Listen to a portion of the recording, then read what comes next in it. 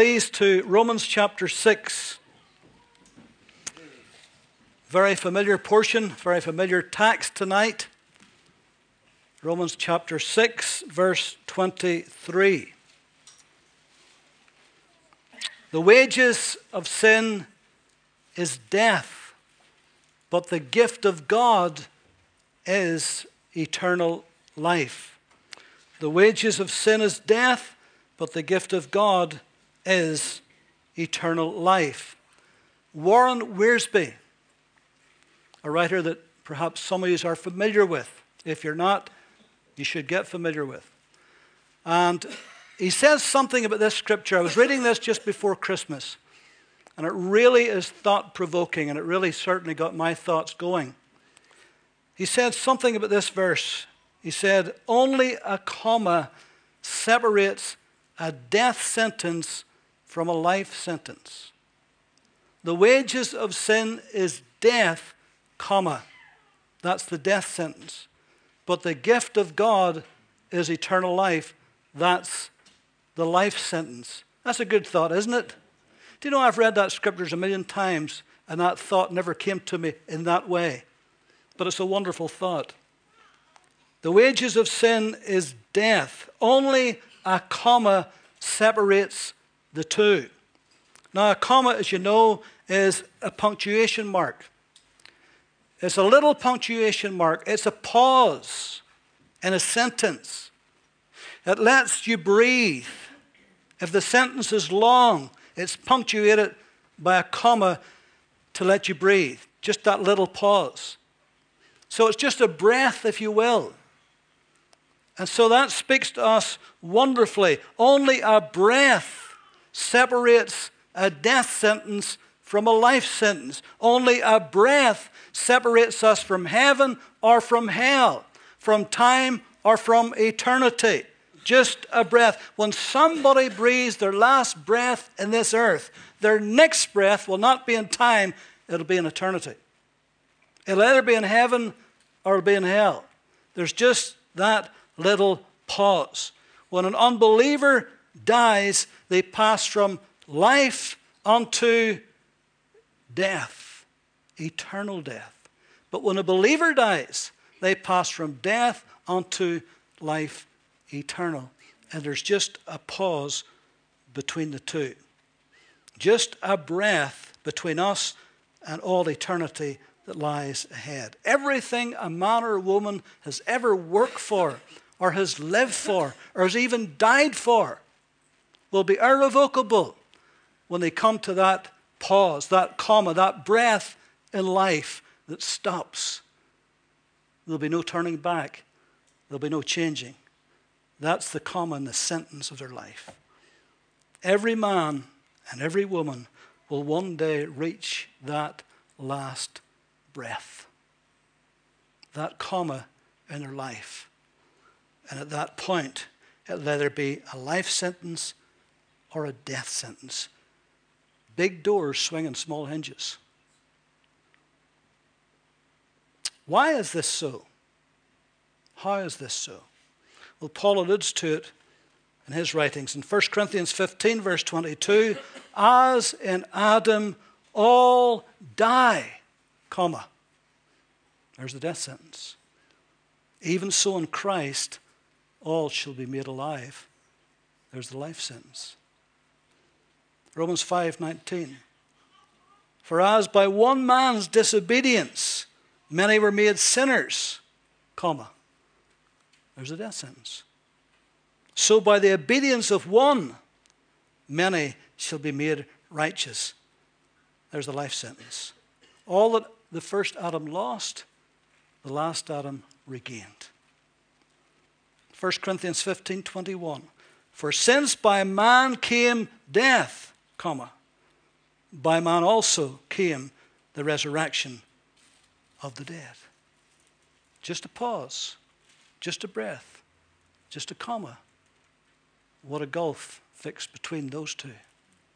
Either life or death, heaven or hell, time or eternity. 1 Corinthians 15, 45 to 49. And so it is written, the first Adam became a living being. The last Adam became a life-giving spirit. However, the spiritual is not first, but the natural, and afterwards the spiritual. The first man was from the earth, made of the dust. The second man is the Lord from heaven. As was the man of dust, so also are those who are made of dust. And as is the heavenly man, so also are those who are heavenly. And as we have borne the image of the man of dust, we shall also bear the image of the heavenly man. Amen. Moses has gathered Israel together. He knows he's going to die. He knows he can't take them into the promised land. And this is the new generation. All the old unbelieving generation that came out of Egypt, wandered for the 40 years, have all died off in the wilderness. The new generation has grown up, and now he has to preach the law to them. He has to give them the law the way he gave that first generation. And so in Deuteronomy, as you probably know, is two words, deuteros, nomos. Nomos is law, second law. Not that there was two laws. It's the first law reiterated. The first law read again to the new generation. And so he reads them the law again. But here's what he says in Deuteronomy 30:19. I call heaven and earth to record against you this day that I have set before you life and death, blessing and cursing. Therefore choose life, that both you and your house may live. Very stark choice, isn't it? And he's encouraging. He says, choose life. Whatever you do, choose life. Moses was saying in effect to them, you have a choice. You can choose a life sentence. In effect, if you don't, you've already made a choice. It'll be the death sentence. So he says, choose life. Whatever you do, choose life, that both you and your house may live. Is it going to be a life sentence or a death sentence? New Testament puts it a little bit different, but it's still as stark, isn't it? Jesus said, the thief does not come except to steal and kill and destroy. That's a death sentence, isn't it? But I have come that you might have life and that you might have it more abundantly. Jesus comes with a life sentence for us. And those of us who've received his life in us are thankful for it, aren't we? Satan is a life taker. Jesus is a life giver. In Joshua chapter 24, we were in Joshua this morning, but an entirely different thing we were looking at. Joshua chapter 24.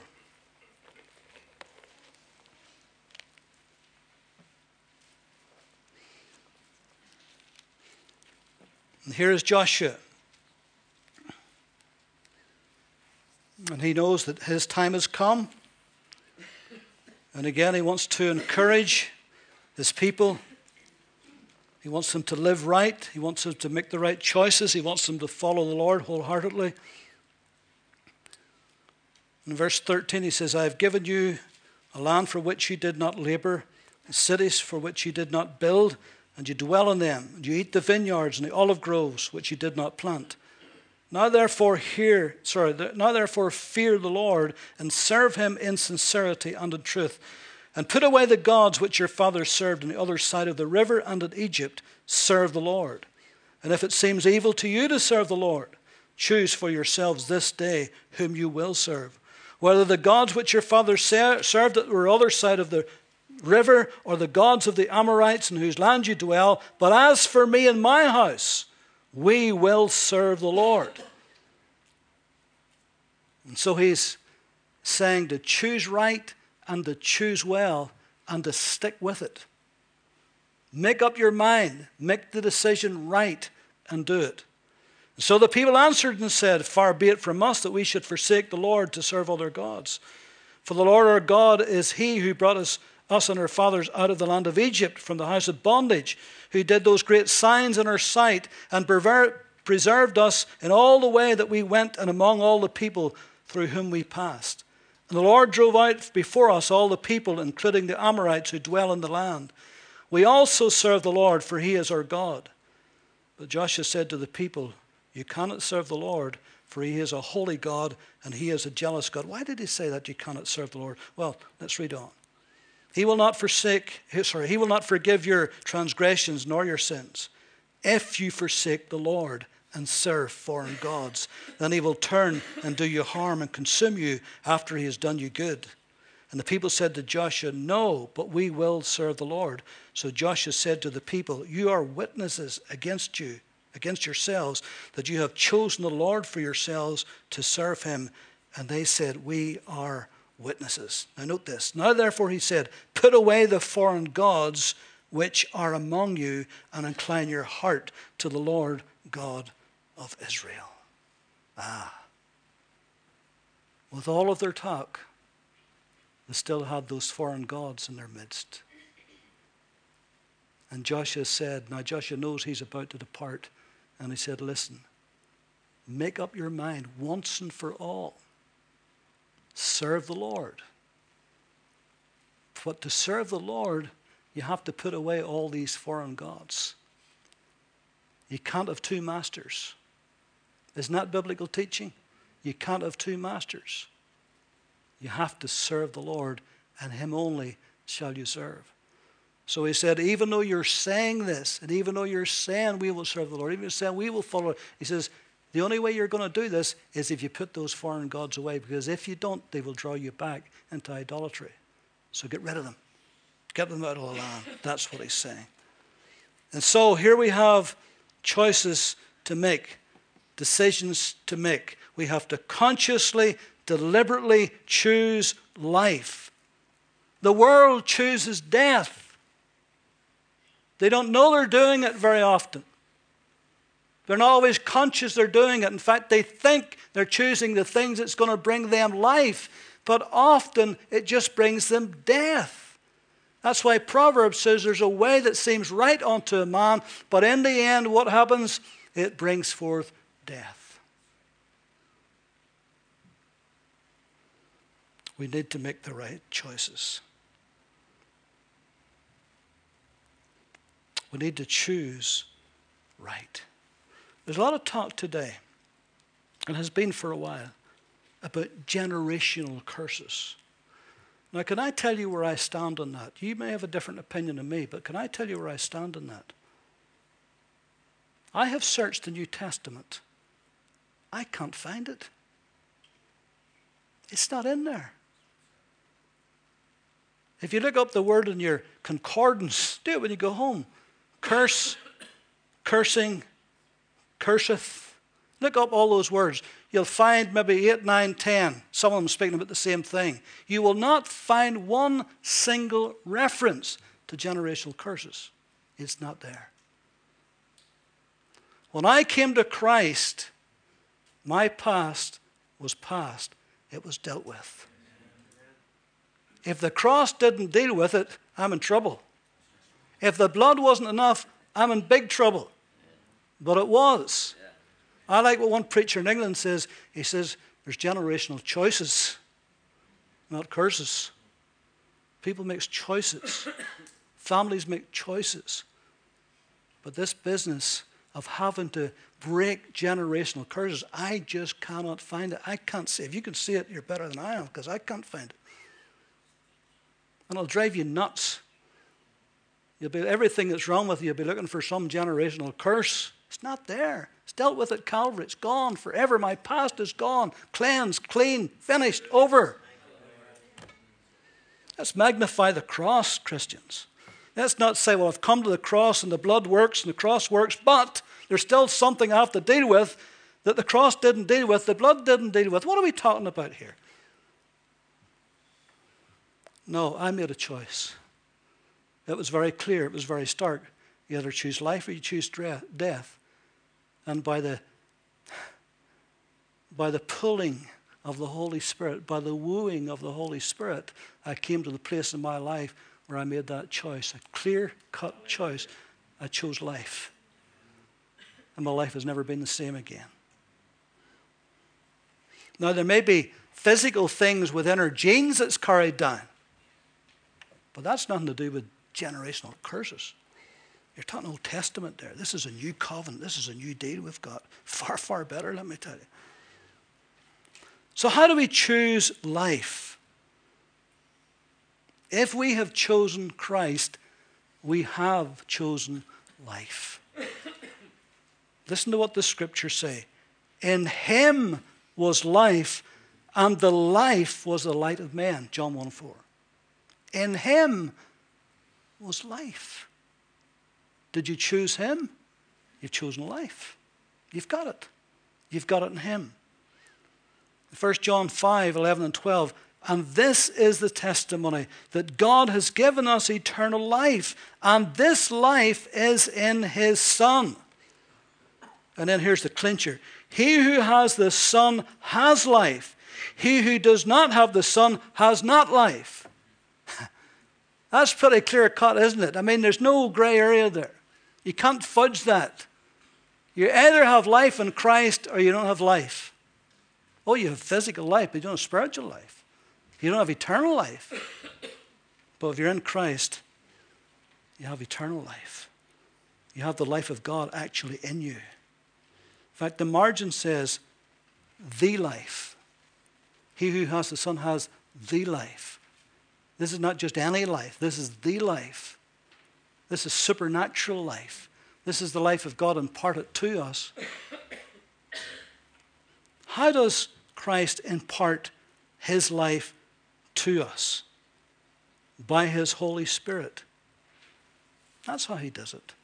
Now, the Holy Spirit is not some kind of impersonal force. It's not an it. It's not a thing. It's not something nebulous. It's not some kind of a gas or ether out there. The Holy Spirit is a person. He has personality. He is the third person in the divine Godhead, co-equal with the Father, co-equal with the Son. Amen? Simple, and yet profound. Who can fully explain that? Never in a million years can you explain it, but we receive that by faith. But he is. And he can be vexed, and he can be grieved, and he speaks, and he hears, and he guides, and he directs, because he's a person. In John's Gospel, when Jesus spoke of the Holy Spirit, over 10 times he used personal pronouns. He, him, himself. Not it. Not a thing. Now, it's hard for us in our logical peanut brains, isn't it? It's hard for us when we can't see the Holy Spirit. We can kind of try to imagine what Jesus must have looked like when he was on earth. The Bible never left any record of what he actually looked like. There's nothing for us to go on, but we know he was a man, so we know he had a physical frame. But how do you figure the Holy Spirit? Especially the old King James, the Holy Ghost. And so sometimes our minds get a little bit muddled. And we kind of step over from, well, we know that Jesus was a person. He was in a human body and still has got that human body with the nail scars. But how do you figure out the Holy Spirit? Even though he is spirit, but yet he's a person. He's got personality. And he can speak, and he can see, and he can hear. And he can be angry and grieved and hurt.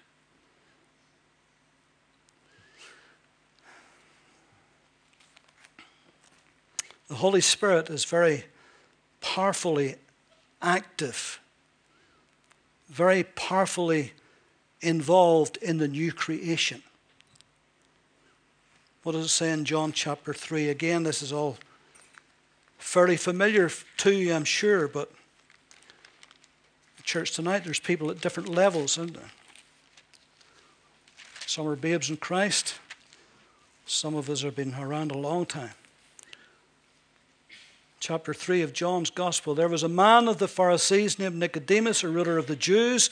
This man came to Jesus by night and said to him, Rabbi, we know that you are a teacher come from God, for no man can do these signs that you do unless God is with him.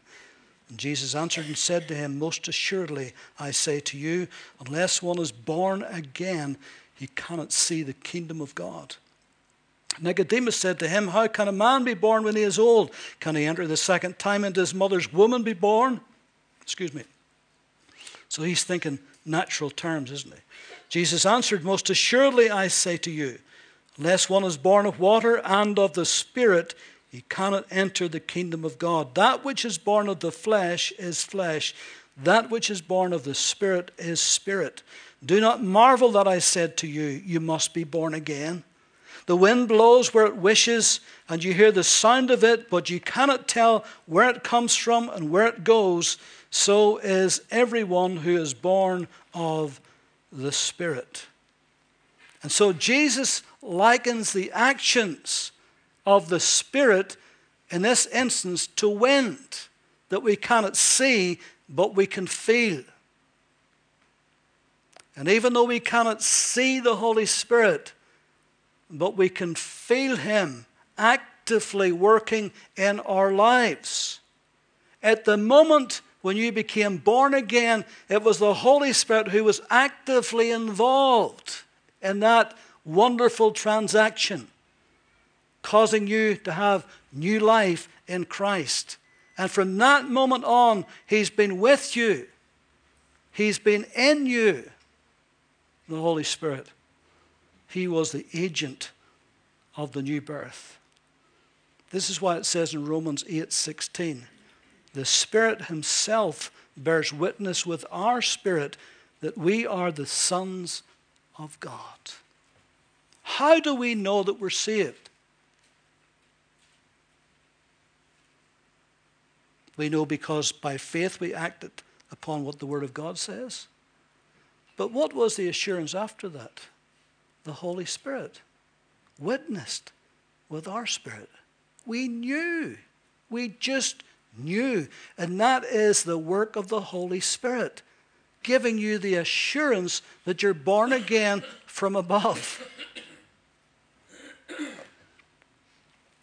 1 John 4:13, by this we know that we abide in him and he in us, because he has given us of his Spirit. 1 John 5:10, he who believes in the Son of God has the witness in himself. What is the witness? The witness is the Holy Spirit. You see, without the Holy Spirit, we never could have grasped this wonderful truth that we are born again from above. Never would have registered with us. I'm not talking about our minds, I'm talking about our spirit, our heart. But the Holy Spirit witnessed, registered, gave us the assurance. Again, this is why Paul says in Galatians 4:6, and because you're sons, God has sent forth the Spirit of his Son into your hearts, crying out, Abba, Father.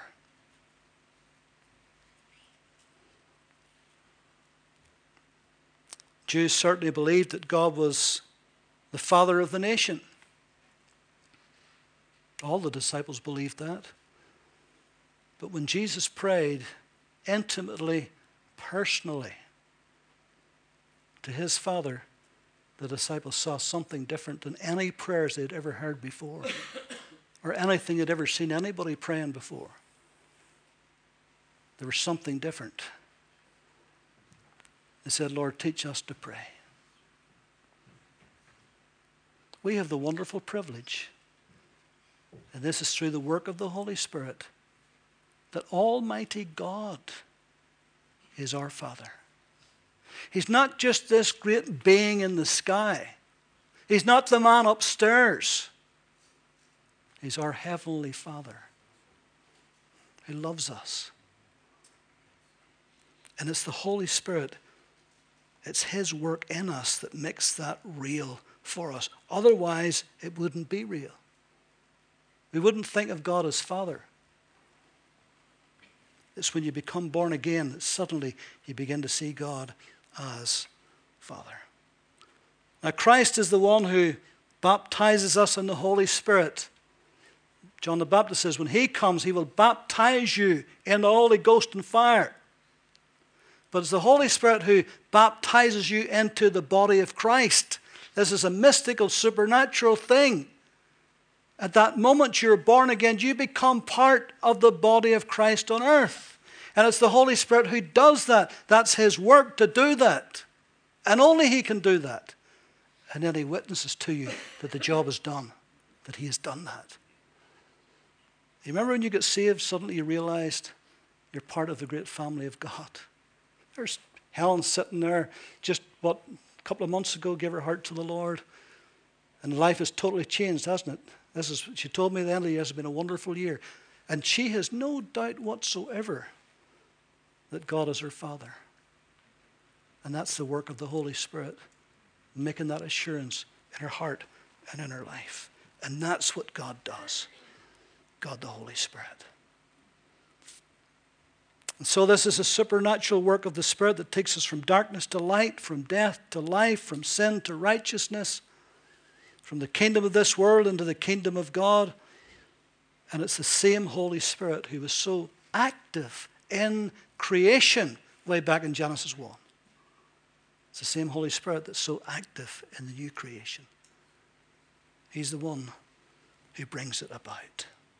Glory to God. He is the one who, out of the chaos of our lives, he's the one who brought life and structure and order and purpose. He's the one who did all of that. He's the one who gives us the revelation of who God is and what he's doing in this earth. The Holy Spirit is the one who reveals. In John chapter 16, this is what Jesus tells us.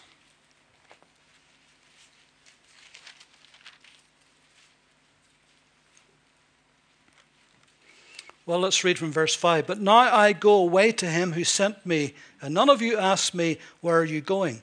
But because I have said these things to you, sorrow has filled your heart. Nevertheless, I tell you the truth. It is to your advantage that I go away, for if I do not go away, the Helper, the Advocate, the Paraclete, the one who's called alongside to help, that means, if I do not go away, the Helper will not come to you. But if I depart, I will send him to you. And when he has come, he will convict the world of sin, of righteousness, and of judgment. Of sin, because they do not believe in me. Of righteousness, because I go to my Father, and you see me no more. Of judgment, because the ruler of this world is judged. And that's a whole sermon in itself. I have still many things to say to you, but you cannot bear them now. However, when he, the Spirit of truth, has come, he will guide you into all truth, for he will not speak on his own authority, but whatever he hears he will speak. And he will tell you things to come. He will glorify me. The main purpose of the Holy Spirit on earth is to what? Is to glorify Jesus. That's the purpose, the main purpose of the Holy Spirit. And every one of our lives is to lift up Jesus and to glorify him. That's what he's come to earth. That's why he's in us. That's why we're baptized in the Holy Ghost, that we may be those witnesses for Christ. That's what it's about. And so he says, he will glorify me, for he will take of what is mine and declare it to you. All things that the Father has are mine. Therefore I said that he will take of mine and he will declare it unto you. And then in chapter 14, just a little bit back there. Verse 15. If you love me, keep my commandments. And I will pray the Father, and he will give you another helper, that he may abide with you forever, even the Spirit of truth, whom the world cannot receive, because it neither sees him or knows him. But you know him, for he dwells with you and will be in you. I will not leave you comfortless. I will come to you.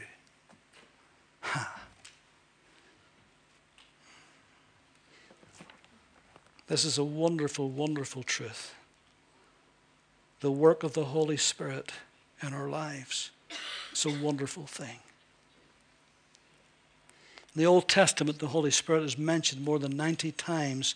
He's given 18 different titles. In the New Testament, he's mentioned 260 times, and he's given 30 different names and titles.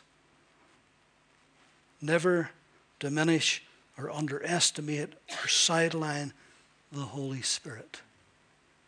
He's the third person of the divine Trinity. There's only 2 books in the whole of the New Testament where there's no reference to the Holy Spirit. 2nd and 3rd John, those tiny little epistles. It's the only 2. The rest he's mentioned. So how does Christ impart his life to us?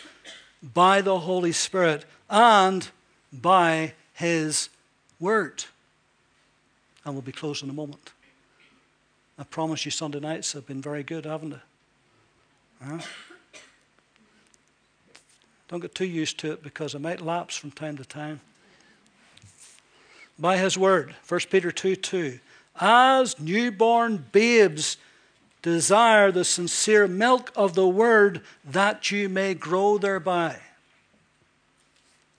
From the moment I became born again, God put in my heart a hunger, a desire, a love for this word.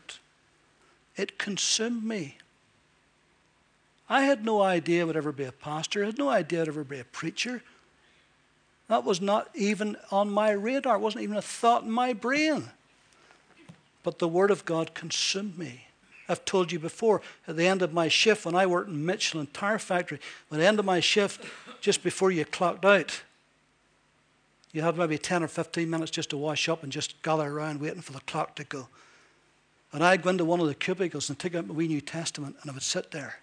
And sometimes I was half an hour later before I realized. And my lift was waiting down at the gate for me, wondering where I had been. I'd been in the toilet sitting reading the Bible. And it so consumed me that I totally forgot about time. And wee thoughts were coming to me, and wee words were coming. I had no idea. I was writing things down the flight. I had no idea that someday I would even use some of those things. That wasn't the point. It was the Word of God. And here, after all those years, it still consumes me. Sally could tell you I spend more time, don't I? I'm hardly, sometimes she's like a grass widow sitting in there. I live in one room, she lives in another room. That's a bad confession. Maybe that's the secret of a long and happy marriage, by the way, isn't it? Eh? Maybe that's why we're married 46 years. Still in love.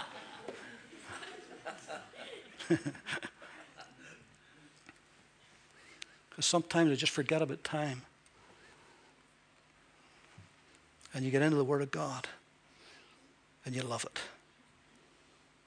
And it just does something to you. And then in Hebrews chapter 5, the writer of the Hebrews, he talks about those who need to get off the milk of the Word and get on to the meat of the Word. Now, again, if I can refer to Helen, Helen's just a babe in Christ. She's on the milk of the Word. She's just trying to understand everything there is to understand. So don't take too many big bites at once, Helen. Just, all right, don't jump into the book of Revelation just right quite now, you know what I mean?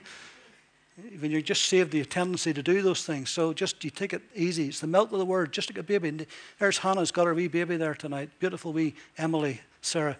And she can only take milk. I mean, she couldn't stick a big chip in her mouth. Sure she couldn't. I mean, choke the wee thing. She has to take milk until she grows a bit. Give her a wee bit of time later and she'll be looking more than just milk, you know. She'll be off the milk and she'll be starting into solid food. She'll be in those wee jars you get in Tesco, you know. And then later on it'll be fish supper or something like that. And some of us need to get off the milk and onto the meat. Been on the milk too long. We're past the baby stage. We need to be fully grown and get into the Word. There is tons and tons of ways to help you understand the Word of God. Not just coming to hear the Word of God taught in the church through the different preachers and teachers in here. You have to get in somehow to yourself. Find a way to get to understand God's word. Jeremiah 15:16 says, your words were found, and I did eat them, and your word was unto me the joy and the rejoicing of my heart. This book is literally inexhaustible. Think of all the preachers today all over the world. Hundreds of thousands, at least all over the world. And they're all preaching and teaching from this one book. It's inexhaustible. It's a gold mine. I know sometimes when you're preparing sermons for Sunday, it doesn't seem inexhaustible. You're exhausted trying to get something out of it sometimes. Isn't that right, Jimmy? Unless you're preaching, you don't know that. Sure you don't. You know, us fellas get up here on Sundays and you think it's dead easy, don't you? Because you make it look easy. You think, oh, that's easy. Anybody could do that. But it's not so easy. When you're in your room all week and you're trying to get inspiration, the Holy Spirit to help you and all the rest of it, to put it all together, but you love it because it feeds your soul before it feeds you. It's got to feed us before we can feed you. We need to feed ourselves. Psalm 119, that wonderful chapter, verse 105. Your word is a lamp unto my feet and a light unto my path. Verse 18.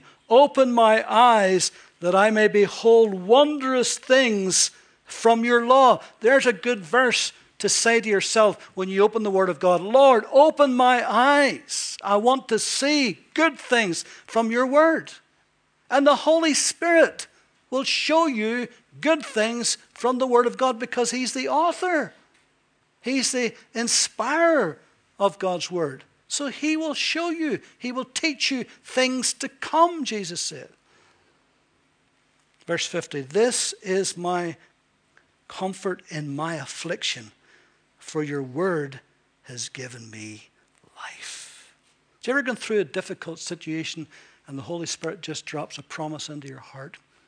A word just rises up in your spirit, the Word of God. Increasingly, it's happened to me twice just within this past few weeks. One I told you about, one I didn't tell you about. Go to bed, midnight, can't sleep for the life of me.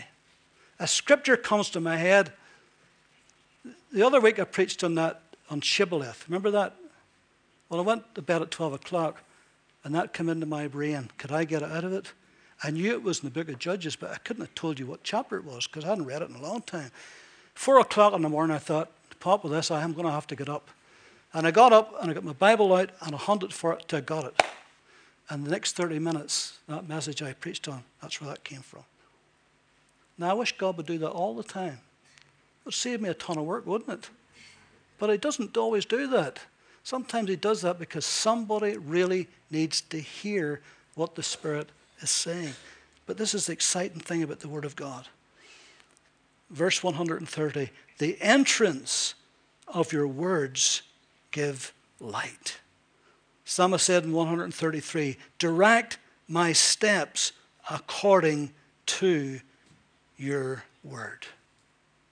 Verse 165, great peace have they that love thy law, and nothing shall offend them. You know, I've discovered that Christians are the most easily offended people on God's earth, and they shouldn't be. They shouldn't be. If we are saturated with the Word of God, it will not be so easy to offend us and stumble us because we can turn to the Word of God. Jesus was filled with He was the Word, and He was filled with the Word. Even on the cross, even at the most dire moments of His life, He quoted a way back from Deuteronomy. He quoted the Word. He was filled with it. So no matter what was thrown at Him, He was full of the Word. Did I tell you the title of the message tonight was The Grammar of the Gospel? The Grammar of the Gospel. The wages of sin is death, comma, but the gift of God is eternal life. Aren't you glad for the gift of God tonight? Aren't you glad you received by faith the gift of God and you've got eternal life? Glory to God. That's more than duration of life. That's a quality of life. That's the life of God in you. Yes, it'll take you through eternity, but it's something different. It's the life that's in him. Amen. Let's pray.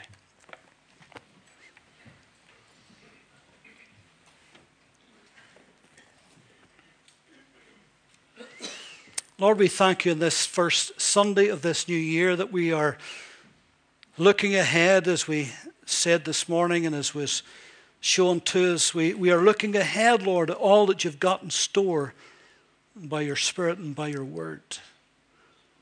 We thank you, Lord, for new, open and effectual doors. Help us, Lord, to go through them. Lord, help us to see wonderful breakthroughs in every area of our lives, in our church and our nation, our community. Lord, we may see your hand outstretched and your Spirit poured out. So we give you thanks for this. We bless you and we thank you for the preciousness of your word. It's a living word. Lord, it cuts right to the very quick of our hearts. Thank you for it, Lord. Help us, Lord, to build ourselves up in our most holy faith. Lord, that we may be ready in these last days that we live in, Lord, to handle everything that comes our way by your word and by your Spirit. We ask these things, believing and trusting in you, in Jesus' name. And all God's people said, Amen.